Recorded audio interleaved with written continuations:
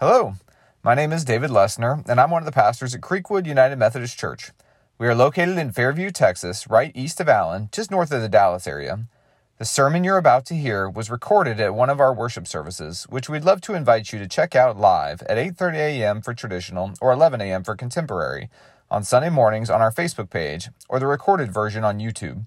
We'd love for you to check out our social media pages at Creekwood UMC or our website, creekwoodumc.org, for more information about what is happening and how you can grow with us in our mission to share God's love. If you feel inspired, there's also a way to give at the top of the website. Thanks for listening to this sermon, and we hope it inspires you in your journey with God.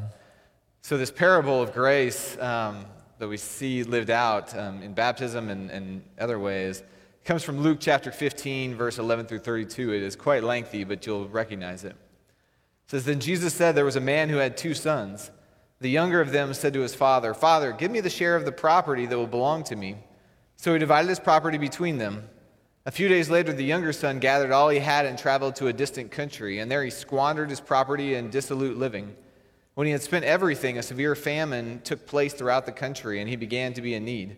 So he went and hired himself out to one of the citizens of that country, who sent him to his fields to feed the pigs. He would gladly have filled himself with the pods that the pigs were eating, and no one gave him anything. But when he came to himself, he said, 'How many of my father's hired hands have bread enough and to spare, but I am here dying of hunger? I will get up and go to my father, and I will say to him, Father, I have sinned against heaven and before you. I am no longer worthy to be called your son. Treat me like one of your hired hands.' So he set off and went to his father. But while he was still far off, his father saw him and was filled with compassion. He ran and put his arms around him and kissed him. Then the son said to him, 'Father, I have sinned against heaven and before you. I am no longer worthy to be called your son.' But the father said to his slaves, 'Quickly, bring out a robe, the best one, and put it on him. Put a ring on his finger and sandals on his feet. Get the fatted calf and kill it. Let us eat and celebrate, for this son of mine was dead and is alive again. He was lost and is found.' And they began to celebrate. Now his elder son was in the field, and when he came and approached the house, he heard music and dancing. He called one of the slaves and asked what was going on. He replied, 'Your brother has come, and your father has killed the fatted calf, because he has got him back safe and sound.' Then he became angry and refused to go in. His father came out and began to plead with him, but he answered his father, 'Listen, for all these years I have been working like a slave for you, and I have never disobeyed your command. Yet you have never given me even a young goat so that I might celebrate with my friends. But when this son of yours came back, who has devoured your property with prostitutes, you killed the fatted calf for him?' Then the father said to him, 'Son, you are always with me, and all that is mine is yours. But we had to celebrate and rejoice because this brother of yours was dead and has come to life. He was lost and has been found.'" This is the word of God for all of God's people. Let us say, thanks be to God. Would you stand? So I got here this morning. Lindsay had woken up early to cook breakfast for me. There was a dry erase Happy Father's Day done early that morning, but I got here in my normal routine and I completely forgot that it was Father's Day. Completely forgot until Carrie Lynn was doing children's time at Traditional and mentioned it, and I thought, oh my gosh, I can't believe, because fatherhood has been it has been one of the greatest, if not the greatest experience of my life, and possibly the most joyfully frustrating experience of my life, but one of the greatest experiences of my life. But I have discerned in kind of my evaluation of fatherhood that I think I am a product perhaps of my generation, or perhaps of a new generation of fathers. I don't know if I could have been a dad in the 1950s, for example. If you've ever heard the expression, "wait until your father comes home." My kids, that would have no effect on whatsoever. And I'm not saying I'm not involved in a discipline. I used to be kind of good time Charlie and just the fun dad, and then my wife, reminded me that it takes 2 parents to discipline children, and so I've been involved in discipline, and I'm fine with doing that, but I also recognize that my children have no fear of me whatsoever. Maybe they'll grow into it. I hope not. I'm glad that they have no fear of me whatsoever. My motto, the motto that more applies to me in terms of fatherhood and my relation with my children, is that other expression, "This hurts me more than it hurts you." And I'm not talking about physical discipline or spanking or anything. I'm talking simply about they act up, there's a consequence, I take away technology for a day, and I hate myself for it. I don't know if anybody else feels this way or not, but it's like you know they need the consequence, you know they need the boundary, you know they need the discipline, and then your heart breaks the entire time. We were gearing up to go to some fun event or some fun festival, and then they're fighting with each other, and so we have to say, nope, we're not doing that anymore. You got to suffer the consequence for your actions. And then the entire time I'm sitting there just hurting because they didn't get to have that experience they were looking for, because I want the best for my children. I want them to experience all the fun and all the joy and all the good things and experience the breath of humanity and life that is out there. And every time I have to take that away and make them suffer, it hurts. Like it physically hurts me when I see them miss out on something. And now some of it is just this concrete thinking of a child, right? Is they're not thinking about the long-term effects of life. They're thinking about, I wanted a chocolate bar and I didn't get the chocolate bar right away, but it still affects me in some level. It still affects me in that I just don't want them to hurt. I don't want them to miss out. I don't want them to not experience all of the greatest, best things of life, even though sometimes they have to. And again, my kids are great. We don't have to do this a whole often, but I want them to experience the best. And I think this is part of the story of the prodigal son, is a father wanting his children to experience the greatest and the best that life has to offer. And normally we think about this from the absolute amazing grace love that the prodigal son father exhibits. There was a kid who squandered everything. He had to suffer the consequences of his own decisions and live in squalor, go even to be hired by a foreigner cleaning the pigs, which is the lowest job that a Jewish person could have. And we look at this father in just such an amazing, graceful moment of accepting this kid back, not just with, here's some consequences and you'll earn my trust back, but with a party and the family ring and a robe and the fatted calf killed and this massive celebration, because it is part of this trio of stories about finding lost things and God rejoicing when lost people are found in the family, the community is restored again. There's a parable in Luke 15. It's the parable of the lost sheep, and there's 100 sheep, so many sheep, but one goes missing, and God loves that one to leave the 99 and go find the one. And there's the parable of the 10 coins, where there's 10 valuable coins, but they lose one, and they forget about the 9 to go take care of the one. And then this lost kid who just is one kid amongst two. And the amazing grace of God, that God is so excited when things are reunited. God is so excited, so grace-filled. But what we forget is that there's two people in the story. We have to frame the story a little bit. The story starts really as we look back in Luke chapter 14. In Luke 14:25, it says that there was a whole mob of people from the Galilee region who were following Jesus from town to town, hoping to glean some of the wisdom that he's offering. And we have to imagine this is different from what they've been hearing, that Jesus has a more egalitarian version of life, that even there's not the hierarchy system that had been in existence in every society, but that everybody comes into the kingdom of God, into the community of Christ, with something to offer, with a gift to offer, with something to be important in that situation. And so people from the Galilee region, not as important as Jerusalem or some of the other cities, hear this and they are following, hoping to be a part of something completely different and hanging on every word that he has to say. But in that crowd, we learn there are different people. Because in the crowd of the tax collectors and sinners, the Pharisees and the scribes were grumbling and saying, "This fellow welcomes sinners and eats with them." Now, the interesting part is that the Pharisees are what would we label them as now, progressive, open-minded religious officials of Jesus' day. We like to think of them as stick in the mud, but the Sadducees are the ones who say you have to inherit by birth or you have to inherit through wealth the religious positions, and that really only the elite of the elite can be involved in worship, be involved in sacrifice, be one with God. The Pharisees are more egalitarian by saying, no, the poor and the lower class people can totally do this, but they also still believe that if you're going to be in union with God, if you're going to do worship, if you're going to do sacrifice, then you have to abide perfectly by all 616 laws of the Torah. And if you aren't, then you're unclean and therefore you don't belong. And so even with their open-mindedness, they're still living in this way of thinking that says there are certain people who belong at Jesus' feet and there are certain people that don't belong at Jesus' feet. There are certain people that should go into the temple and there are certain people that are not worthy of the temple. Those sinners, those tax collectors, those people who are unclean or doing harm to people, they should not be invited in. But Jesus talks about the tax collectors at the end of the story. It says the Pharisees who were lovers of money heard all this and they ridiculed him. So he said to them, You are those who justify yourselves in the sight of others, but God knows your hearts. For what is prized by human beings is an abomination in the sight of God. Now, every so often, you hear a parable that just really, you see a parable lived out in your own modern life. You see a parable that just makes sense. This is why when we're interpreting Scripture, we talk about our experience vivifying Scripture, that we learn Scripture is true because we experience these in our real lives. And so when I was in high school, growing up at First United Methodist Church of Allen, we do youth group every Sunday night, and we had a really strong class coming up the senior year. But fast forward to freshman year, there was a new incoming sixth grader, and I'm going to call him Robbie.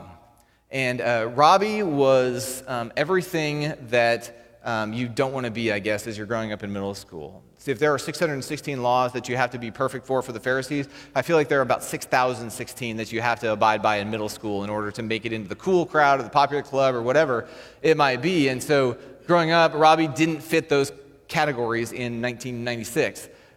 He was short, he was squat, he had acne, he had a bad haircut. Like, he didn't fit those physical qualifiers, but also Robbie was a compulsive liar.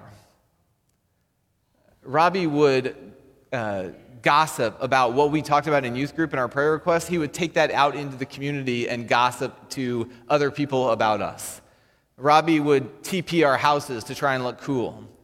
Robbie stole his dad's car one time, drove it through a fence and into a neighbor's pool. You can understand why Robbie wasn't our favorite person in the world. And maybe you might even empathize with why Robbie sat by himself every Sunday night at snack supper during youth group at a church that was supposed to be welcoming to all people. Robbie was not our favorite person. Maybe you can understand why. But the prodigal son story has two people. Robbie is very clearly in this story, I think you can already tell, the no good, down and out, cast aside, good for nothing. There are two people in the prodigal son story. There's the prodigal son and then there's the elder son. And we got to fulfill the role of the elder son because we were the cool kids. We were the cool kids in church, right?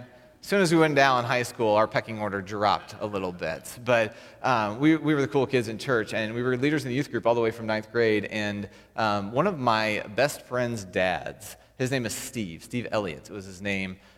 Steve did not see Robbie the same way that we did.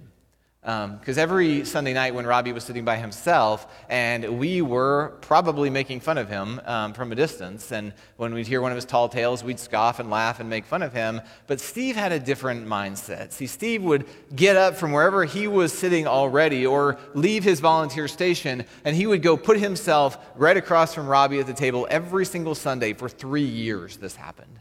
And Steve had a great way of just being jovial, no matter who he was around. He would invite us over for hamburgers at his house all the time. It was just this jovial kind of guy. And so Robbie would tell one of his stories about slaying a dragon in math class while blindfolded with one arm tied behind his back while also winning the Indy 500 or something like that. And Steve would just laugh. I mean, he would just crack up. He would laugh, and almost at an uncomfortable level to where then Robbie would kind of start laughing too. And then Steve would abruptly stop laughing and say, "All right, Robbie, tell me the true story." And it would be a far less interesting version, but also more vulnerable and authentic. And Steve had this way of connecting with Robbie that no one else did, where Robbie would open up and felt comfortable enough being himself and feeling valuable in who he was that he didn't have to create these fabrications to be cool anymore. And so I remember going from junior year into senior year during that summer, we got the phone call from my friend Zach, who was Steve's son, and Zach said, "Hey, my dad wants to have everyone over for burgers tonight." And I said, "Like the whole youth group?" And he goes, No, just the senior class. And I said, "Even better, right? Because we don't have to deal with the freshmen." And so senior class went over, and we're expecting Steve's great hamburgers. Walk in the front door, there's nothing cooking. And Steve sits us down at the kitchen table, and we all sit there, and Steve proceeds to read us the riot act. That riot act is called the Sermon on the Mount. It comes from Matthew chapter 5 through 7. He read the entire thing about how you are supposed to love your enemy and welcome the stranger and do good and outdo one another in honor and all of these things that the church is supposed to be about, and yet he pointed out very clearly that we were not doing for the prodigal son. We were not doing for Robbie very well at all. And guess who all went to sit by Robbie the very next Sunday? We made it work, right? We made it work for that year, and we ended up having a decent, good relationship. And you could also see Robbie's behavior changed a little bit to where he didn't feel the need to do those things anymore because he was welcome, because he was accepted in this way. There are two people in the story. There is the good-for-nothing, down and out, not following the rules, rejecting God, you could say, rejecting everything that God stands for, prodigal son running away, but there's also the elder son. And in the story, the story is to highlight God's grace and how God loves when lost things are found. But it also forces us to be the parent in the situation to say, who's worse? Who's worse? The younger son who goes and asks for his inheritance while his dad is still living. In Deuteronomy 21, it lays out the inheritance structure, and that basically when your dad is too old or feeble to take care of the estate, or if they are dying, then the older son gets 2/3 of the inheritance, the younger son gets 1/3 of the inheritance. The story makes it sound like this dad is viable enough to run down the road and celebrate and throw a massive party. And so what this younger son is essentially doing is going to his dad and saying, I wish you were dead. I don't want this life anymore. I don't want your life anymore. Give me everything that is mine, and I'm going to leave and go. I wish you were dead. And you have to imagine being the parent in the situation, how awful that must be. And then he goes off to do his own thing, to live by his own rules. And the Bible doesn't just say he went and he had a good time or he gambled. It says he squandered his life in dissolute living. And as I mentioned before, he is hired by a foreigner, which is not a great thing in the Jewish community, and he is cleaning the pigs, which is an even worse thing in the Jewish community. He has hit rock bottom to where he is so far away from the life he knew that he is desperate, that he will do anything. He will become a servant, a slave to his father again, if it means he can even have a shred of the pig scraps. So imagine you're the parent here, and you've got this good-for-nothing son of yours. But on the flip side, the story is about two people. Because the elder son has been there the whole time. And he got 2/3 of the inheritance. Which means that when the younger son comes back and the father throws him this lavish party and is so excited, and the son gets wind that there is this party thrown in just this one moment, he can't see past the candy bar to see the bigger picture. He's saying, you didn't throw me a party. You didn't do any of this for me.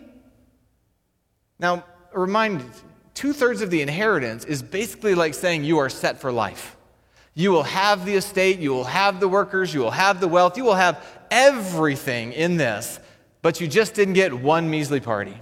And the son is so upset, so mad about this. And I didn't even realize it until I was reading the scripture, because we make a big deal about the father running to the prodigal son. The elder son doesn't come to the party. The father walks out of the party to him too. The other son wants nothing to do with it because he can't see the forest for the trees of what he already has. And when the father comes out, he says to the older son, he says, son, you've been with me all along. Everything I have is yours, at your disposal. You might not get one party, but you've got something even better.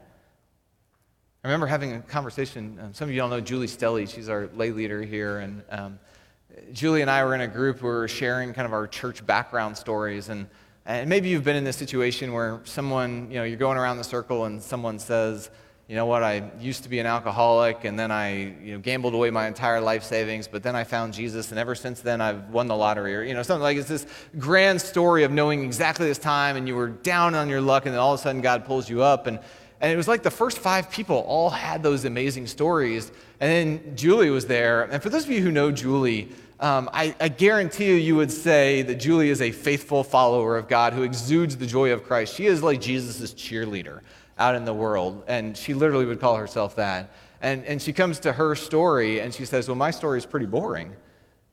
I grew up in church and I've always been in church and I've just tried to do what God wants me to do this whole time. And I kind of feel bad about that. And afterward, I grabbed Julie and I said, Julie, my faith story is that I was basically born in church, and I've been there ever since. Isn't it great that we've just kind of gotten this experience the entire time? Like, yeah, we don't have the party, but we've been there. Everything that God has for us has been there, and it's there for us. And the other son is having a hard time recognizing this, because even while the younger son is just apologetic and repentant and trying to get back into the father's good graces, he's admitting all of this living that he's been. The other son's in the background, and maybe you're the oldest child who's done this. When the younger kid's in trouble, you're like, and don't forget about the prostitutes, right? Don't forget about this detail. Mom, Dad, did you see that happen over there? He's desperate to recognize that he is so much better than they are. So much more in control, so much more faithful. So imagine you're the parent here. Who's worse? The good-for-nothing son that disobeys everything, and by Deuteronomy 21, you have no right, or you have every right to just wash your hands of them and leave them aside. Or the elder son who cannot believe that you are going to eat with tax collectors and sinners. That's what the Pharisees said to Jesus before he told all these stories. He's hanging out with all these people who are just looking for hope, who just want a place at the table. They want to be a part of something great. And the Pharisees tell Jesus, I can't believe you are eating with tax collectors and sinners. And it makes me wonder, when Jesus went to dinner at the Pharisees' house several times, if they ever thought that about themselves. So one of the things in Christian history that has happened, as we see through the letters that Paul writes to these churches, is that Jewish Christians and Gentile Christians are constantly trying to outdo one another as to who is better. I have new faith, and I am redeemed by God through faith. Well, I've been here all along, and I know all the rules, and you should succumb to what I have to do. And eventually, the church became nationalized, and we started putting borders around faith and cultures around faith. And so all of a sudden, it didn't become just about your ethnicity, but it became just even about land mass. And it became who's across the border and who's not in the border, and who has this culture and who doesn't have this culture, and who looks one way or who doesn't look one way, and who behaves one way and who doesn't behave another way, even though everyone is seeking after the same God. Throughout Christian history, we have done a really good job of trying to take Robbie and put him over in the corner, but we've also done a really good job of taking the Pharisees and trying to put them in another corner. On some level, when we're talking about the two stories of the prodigal son, on some level, all of us have a little bit of the Pharisees in us, and all of us have a little bit of the prodigal in us. On some level, all of us are judgmental, and all of us are want-away. On some level, we are all in need of grace on both sides. And the beauty is that the father in this story runs down the road to the no good and runs out the tent to get to the judgmental and to bring them back in the party and say, none of this matters because I love you both. I want you to be at the party together. I want you to celebrate the grace that we have for each other. I want you to look in the eyes of the other person and know that they are my beloved child, regardless of what you think about them.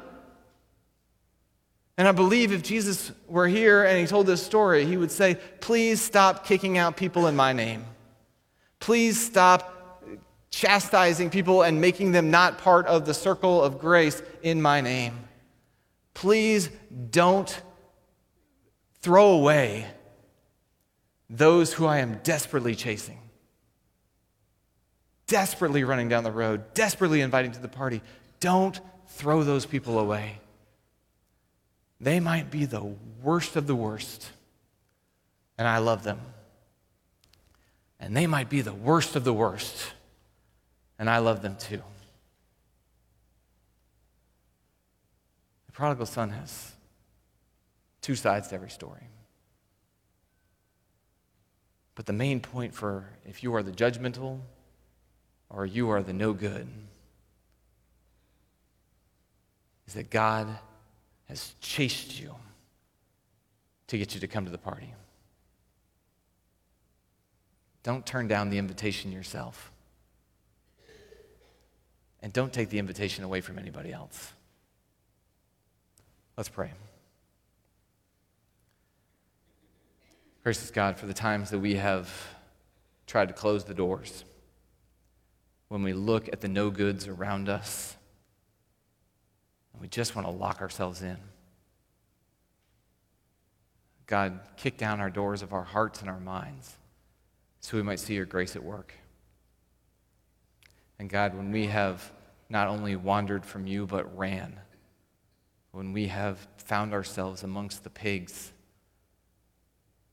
help us remember that you're not just waiting for us, but you are running toward us, and you already have in your Son, Jesus.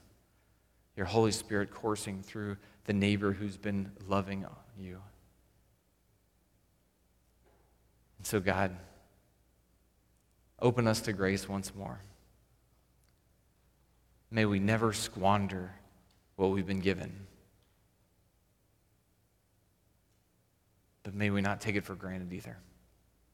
It's in your Son's name we pray. Amen. I want to invite the kids. Thanks for listening. We would love if you could leave us a review on whatever platform you are listening today, and let us know how we are doing. Be sure to check out our social media pages at Creekwood UMC and our website, creekwoodumc.org, for more ways to get involved at Creekwood United Methodist Church in person, online, or both. Thanks again for listening, and have a great week.